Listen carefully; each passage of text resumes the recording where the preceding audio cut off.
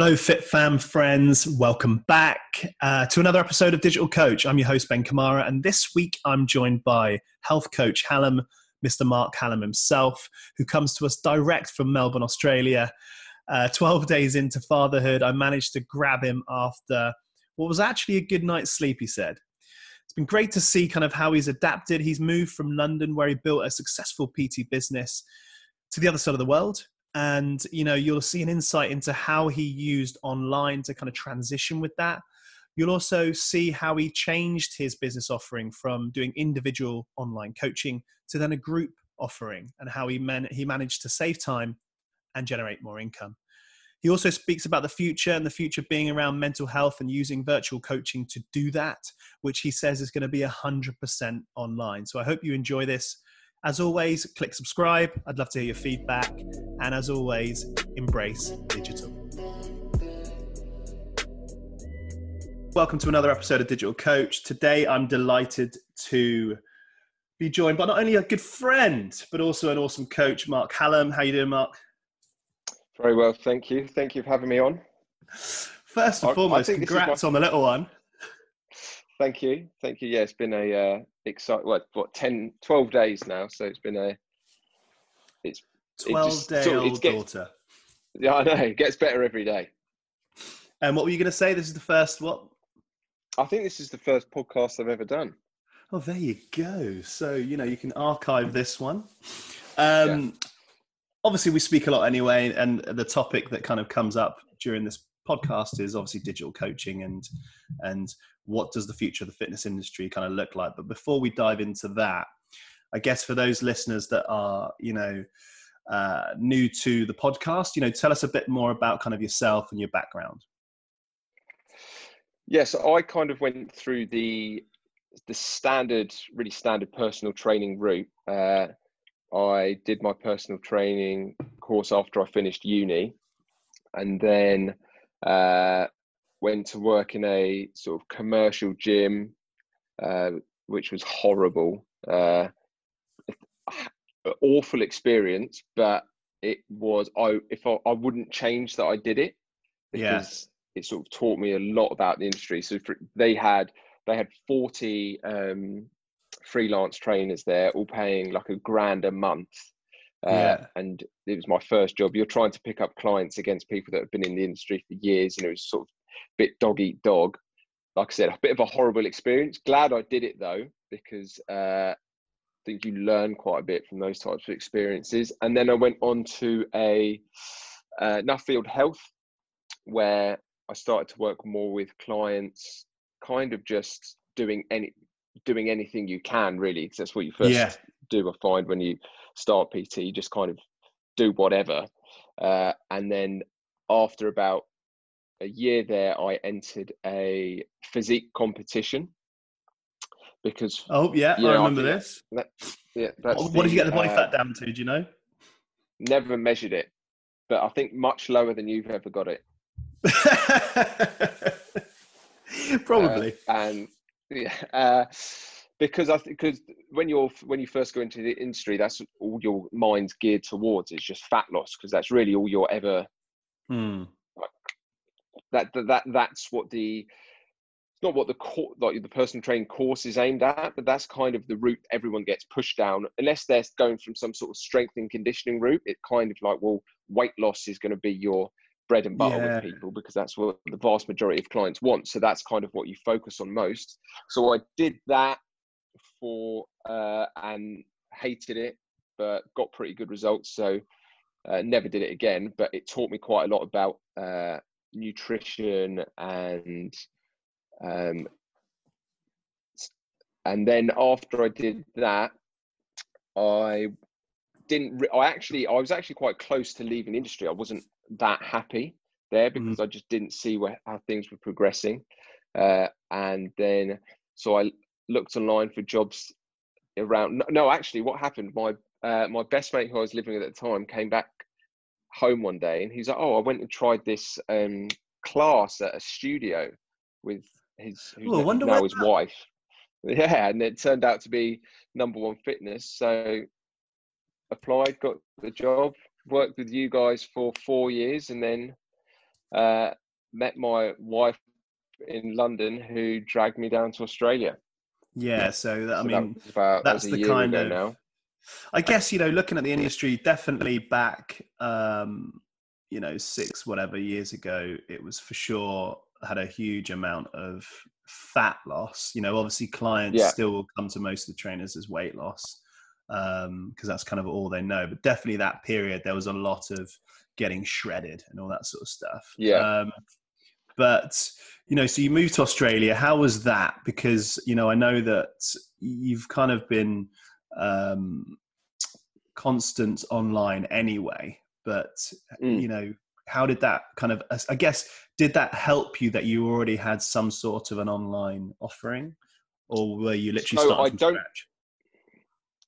Yeah. So the move itself was, obviously, it was pretty tough. I was happy. I was happy at number one, happy where I was. So to just up and leave, Don't let your missus and in then and then re-establish yourself is quite a challenging thing to do.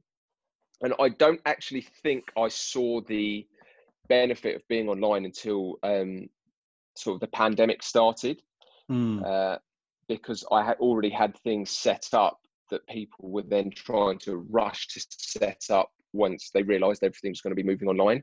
So I actually saw the benefit of it a little bit later. I've really seen it within the last few months. Why do you think that is? Is it that clients suddenly open their eyes to what they could get? I think people think that the service that you're going to get online is not as optimal as the one that you're going to get face to face. And I think now people have started to see that that's not necessarily the case. Yeah, depending on obviously what they're looking to do. Cool. Yeah, and it's depending on the service you're providing. Obviously, if you're a strength coach, then you're really going to struggle to provide the same sort of service online. If you're focused on what we class as health coaching, then I really don't see any detriment to being online as compared to face to face. Yeah, I mean, we'll get on to definitely health coaching. So, I mean, what have you offered clients, during the pandemic? So what I've moved to now is I started out trying to sell one-to-one online, had a few clients doing that, and then realized that that's actually quite, for the return that you get, the ROI is not great. So you're putting a lot of time and effort into it, and obviously you have to, part of what you look at is how much money you're making for the time that you're putting in. Yeah, and you're talking about online coaching, right? You're talking about the traditional method, yeah. Yes, I was finding that I was putting too much time into it for the money that I was getting for it. And because of that, I wasn't able to provide the clients with the same quality of service, mainly because it was taking me too much time. And then also I was feeling quite demotivated by it. Yeah. So what I've personally switched to is I offer it's like a group individualized program, in the sense that if you were to come to me and wanted training with me, you'd obviously, the individualized part would be your nutrition training and sort of movement assessment. But then then I put you into a group with all my other clients, and all the access that you then get to me is on that group. So I'm able to give more time throughout the week because I'm not focusing on one person at a time, or I'm not able to give each person more time. Yes. Whilst I myself am using less time, and I find that it's actually, people get a better service from that. Yeah, so for example, I think it's that herd mentality, isn't it? And then the tribe of people together, because a lot of them are going through the same things, right?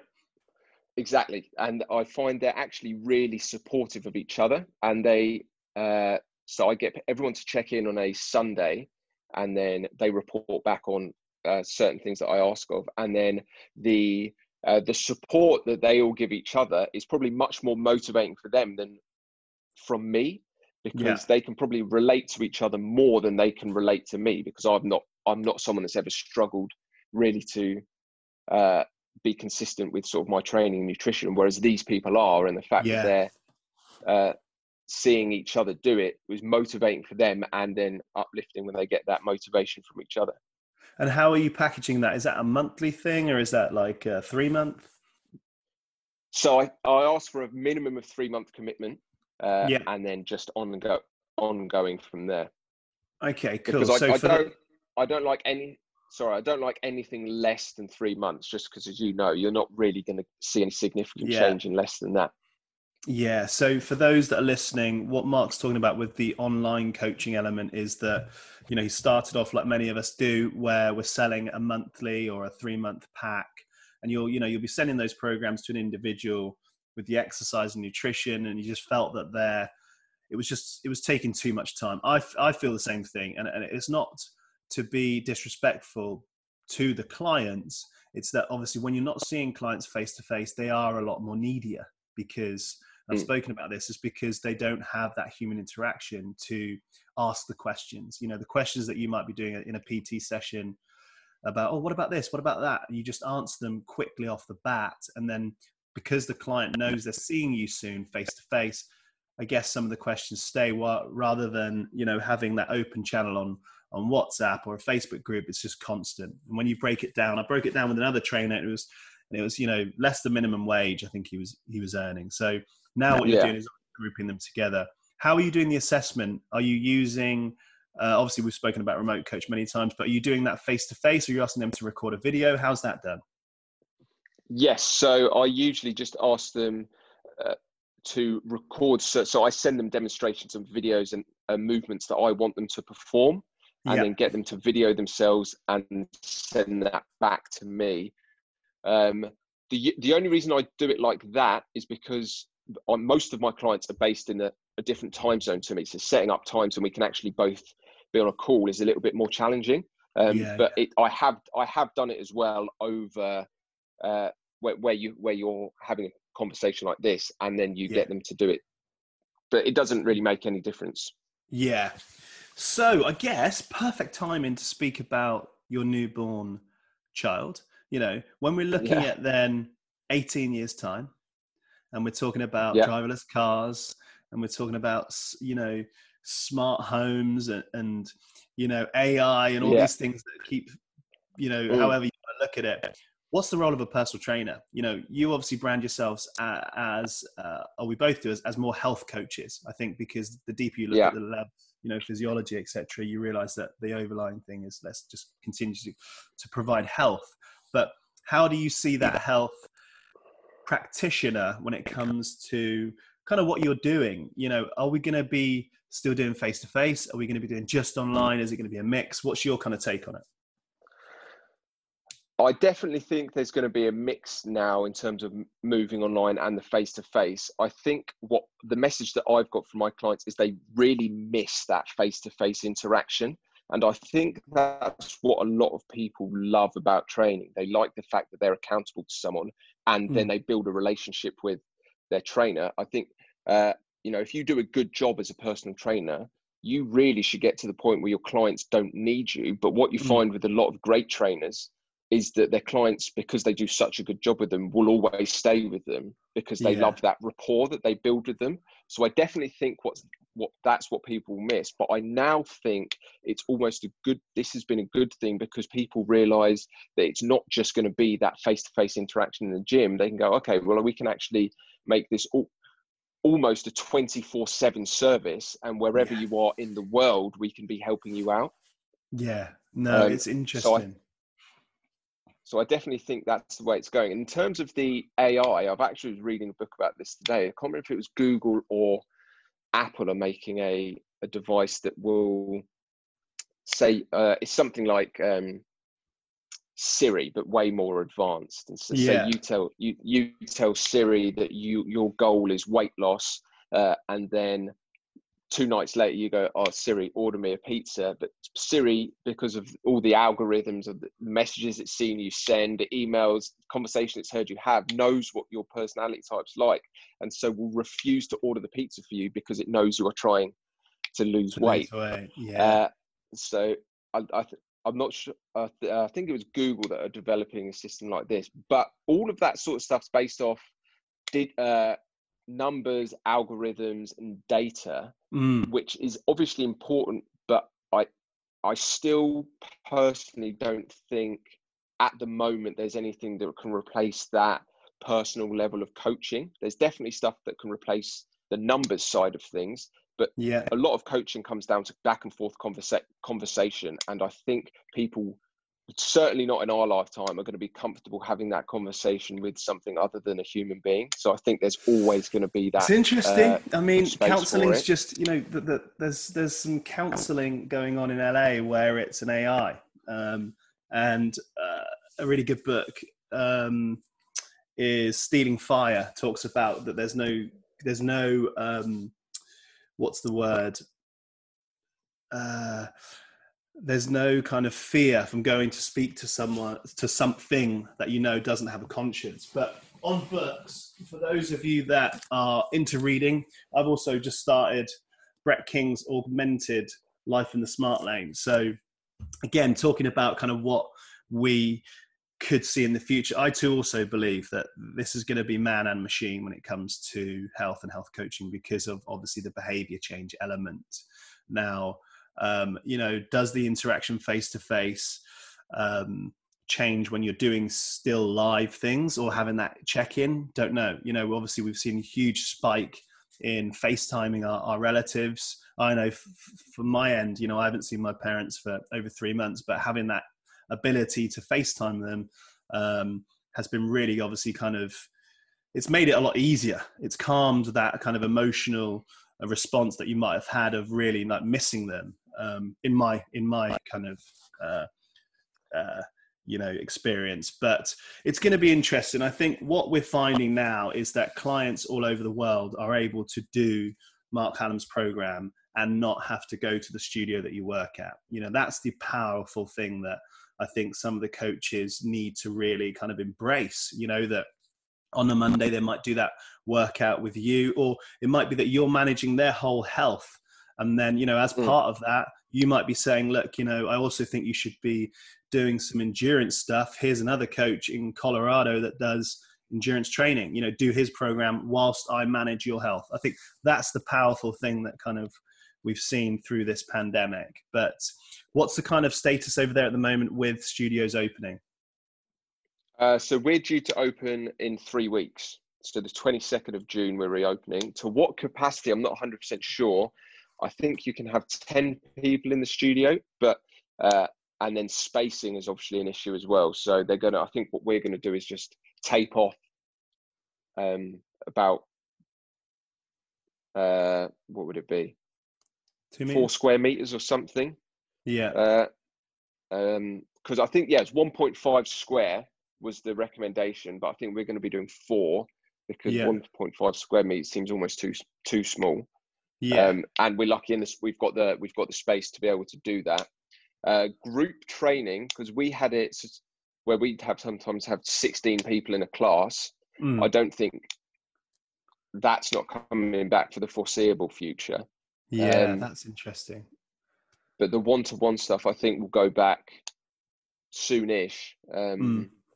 But we just have to be vigilant on the cleaning side of things.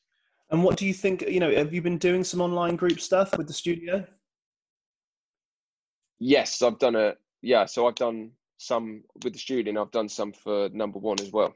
Yeah. And do you think some of those clients that were going to those classes of 16 would still continue doing it online? From the feedback that we've had, I think that would be the case. But I then think some are eager to come back in, because for a lot of people as well, the gyms are social. They like the social aspect of it, which you're not getting when you're just exercising in front of a computer screen. Yeah, and I think gyms coming back and all, everyone has obviously their own things, like you said, that social element, that it kind of signifies the end of this problem, doesn't it? It's like, right, gyms are now opening. For sure. Great, we're over this pandemic. Here in the UK, I mean, I've spoken to quite a few people that work closely with UK Active, etc., and it's going to be very interesting, I think, for a good 12 months. We here at Number One aren't going to be doing you know, groups whilst a large amount of PTs are in the studio. It just won't be viable, I think. Yeah. So it's going to be different. But I guess then looking at kind of, your online offering and health coaching for trainers that are listening to this, apart from obviously exercise, what kind of other things could you recommend trainers start to focus on when they're coaching their clients, and things that they could then do online? What do you kind of start off with? So I think the main thing for anyone, if obviously understanding training and the sort of the basic science behind training nutrition is important, but it's probably more important to understand how to actually get people to change their behavior. Because I mean, we've both seen it. Some of the most intelligent coaches are some of the worst coaches, because it doesn't matter how much you know until you can actually influence someone to change. And I think this is why online has been shown to be just as effective, because you can still have that impact on someone not face to face. So finding a way, or finding some way to motivate people to change their behavior is one thing. And what I've been looking at a lot more recently is finding, or when you start working with someone, understanding what they actually value in life. Because people's values are or their behaviors are dictated by what they value. So a lot of people come to us and want to change, and they hate training, they hate eating a certain way. But if you can find what it is that they really do value in life, so say you get an overweight mum who doesn't like going to the gym, doesn't like eating well, but loves looking after her family, then finding a link between, okay, how does you training and doing things and partaking those behaviors that you don't enjoy then impact the things that you do love? And that's what I've found has been quite powerful for me recently, finding that link between what people value most highly and then using that to influence behaviors that are going to make them healthier. Yeah. So are you, for those trainers looking at it, are you kind of spending time on a consultation? Are you sending them a questionnaire? What could someone start off by doing? Yeah. So I send them a few questionnaires. Let me get it up actually. There's so the questionnaire that I start out with is focusing on pain points. Because I think pain's much more motivating for change than focusing on simply how you want to feel. But focusing on what your pain points are is going to be a lot more motivating. So I have a questionnaire that I send out to people, really based around what their current pain points are. If they're going to continue with the behaviors that they don't like that they're currently doing, how's that going to impact them in the future? Looking at who else is negatively impacted if they don't change their behavior. Because if you're accountable to other people, you tend to be more motivated to change. So again, using that same example, if you use a parent for their child, if their child's negatively impacted by their behavior, then they're more likely to change that behavior. And then focusing on what not changing, or what these behaviors have cost them in the past. So what to not being as healthy as you possibly could be, what has that cost you in the past, and how could it then, what could it cost you moving forward as well? So that's sort of those types of questions are the ones that I focus on at the start. And then what I get people to use that as their focus and almost go back to it every single day, because you'll find people are most motivated when they first come to you. And if they could hold that motivation throughout, everyone would change.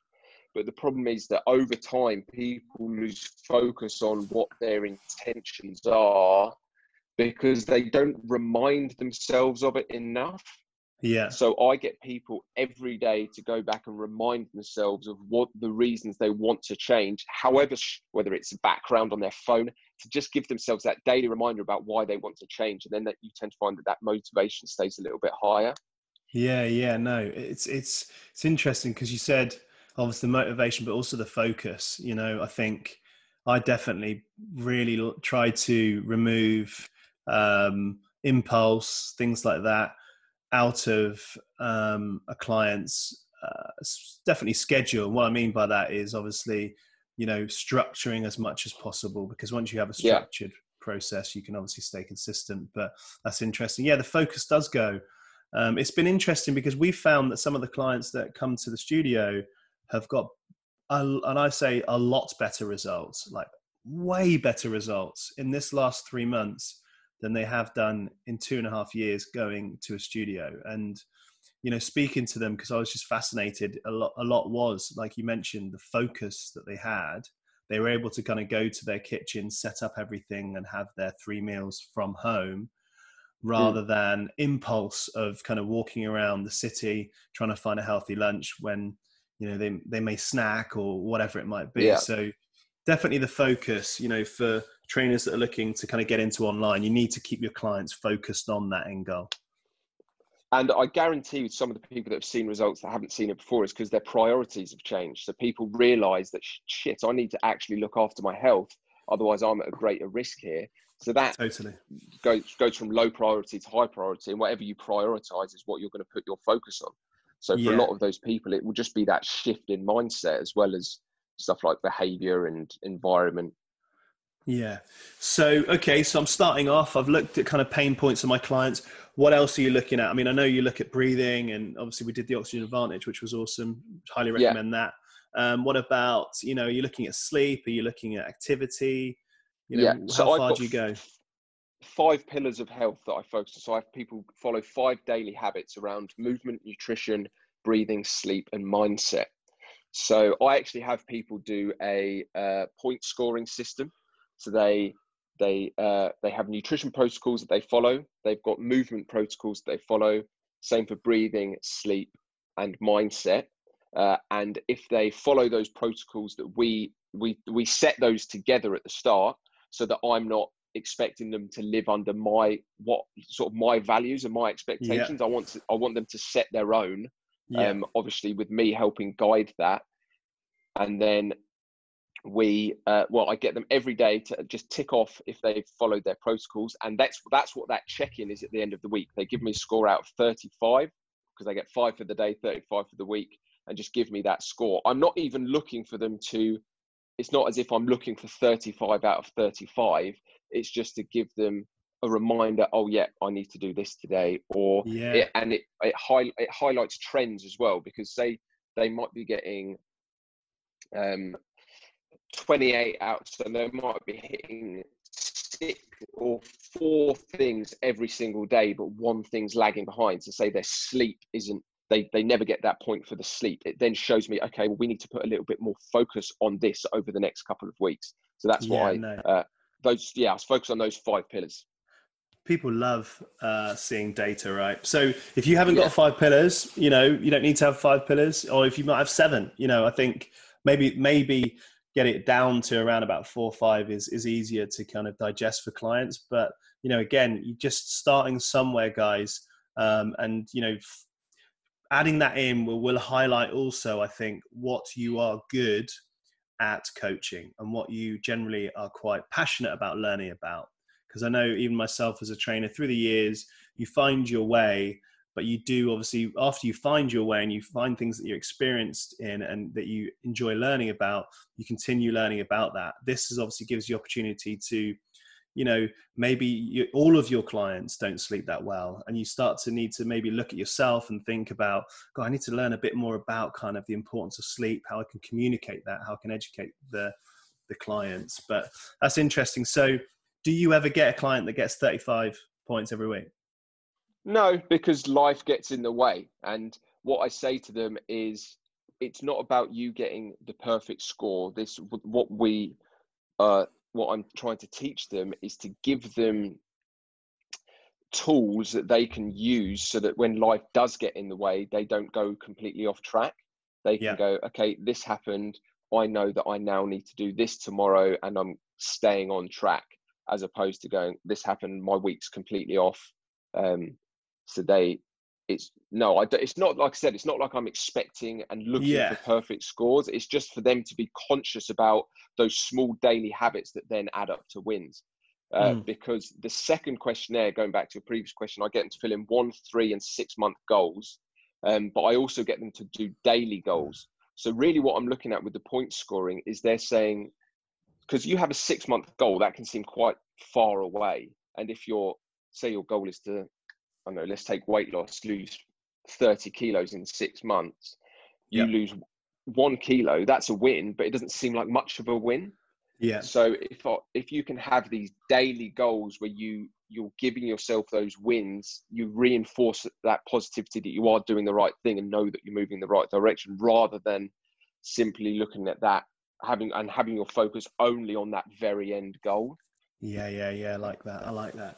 And so, okay, let's talk business marketing. You've put together this program, and when you really dive into it, you've put together, check-in sheets, questionnaires for, consultations. You've recorded videos that they need to follow for assessment. So guys, this isn't a case of just not having to put any work in. The good thing is that you can use your knowledge and create these things for hopefully next to nothing, unless you obviously want to get professional videos done. But, what about then the marketing and the business side of things? You're obviously putting content out there a lot. Do you have a content calendar? How do you kind of go about your, let's call it, social media presence? So I used to not plan at all. Now what I do is I just, at the start of the week, have topics that I want to talk about. So I get a lot of topics come from questions that I get asked, and then makes it a lot easier, right? So I kind of take if someone asks me a question, I'll just note that down and go, well, that could be a good couple of posts. But most of my content would come from that, and then anything that I hear that I actually disagree with, I'll put content out. Not bashing the advice I've heard, but sort of giving my perspective on it. Yeah, and then just talking about what I'm passionate about. I mean, I'm kind of the mindset that if it's what you love doing, you should always have something to say about it. And so. Yeah, but I do now plan slightly. I'll plan at least 5 posts around training, and then have 2 kind of personal ones, because people need to know who they're buying from you. They want to know who you are as a person as well. But I do a little bit more of that in my stories. So like I'll talk about like my family and my other interests more in my stories, and leave posts a little bit more for the sort of educational content side of things. And do you post every day? Yeah, I'd say every day. Yeah, it's got to be consistent, hasn't it? And do you kind of feel now that you have your own little tribe of, Hallam coaches? Yeah. In the group, it's a really strong connection. My goal has never been to like work with millions of people. Yeah. I mean, I'd much rather have a really strong influence on a smaller group of people. So I don't think I'd want to get that group too big, because I then couldn't provide the quality of service that I want to provide. So I'd rather have a much stronger influence, right? Small. Yeah. I mean, if you're looking at the, I think it was Emma Barry who I had on the show mentioned that, as a large gym, you need thousands and thousands of clients. As a studio, you probably need a few hundred. As a just a fit pro, health coach, whatever you want to call yourself, you just need that committed smaller group that you interact with and that want to work with you. I think that's where some of the trainers get a bit disheartened as well. They've come online, they see maybe other fitness professionals that are online with hundreds of thousands of followers and think, well, how am I ever going to get to that? But it's not about that. You're going to be speaking to the people that you will be helping. And like you said, if you're passionate about it, get the content out. For sure. And the thing is with those people that I don't have hundreds of thousands of followers either, but you always hear that a lot of them say just because they have those followers doesn't bring in any money. Doesn't mean they're actually selling. And also they're not you. People will like connect with you as a person. So Yes. whether that doesn't matter how many followers you have or how many followers someone else has, there'll be people that prefer working with you compared to someone that has 2 million followers. Yeah. Becomes a bit more personal. So, okay. So I guess to kind of end the episode, what does the next 2 to 3 years look like for Hallam Health Coaching?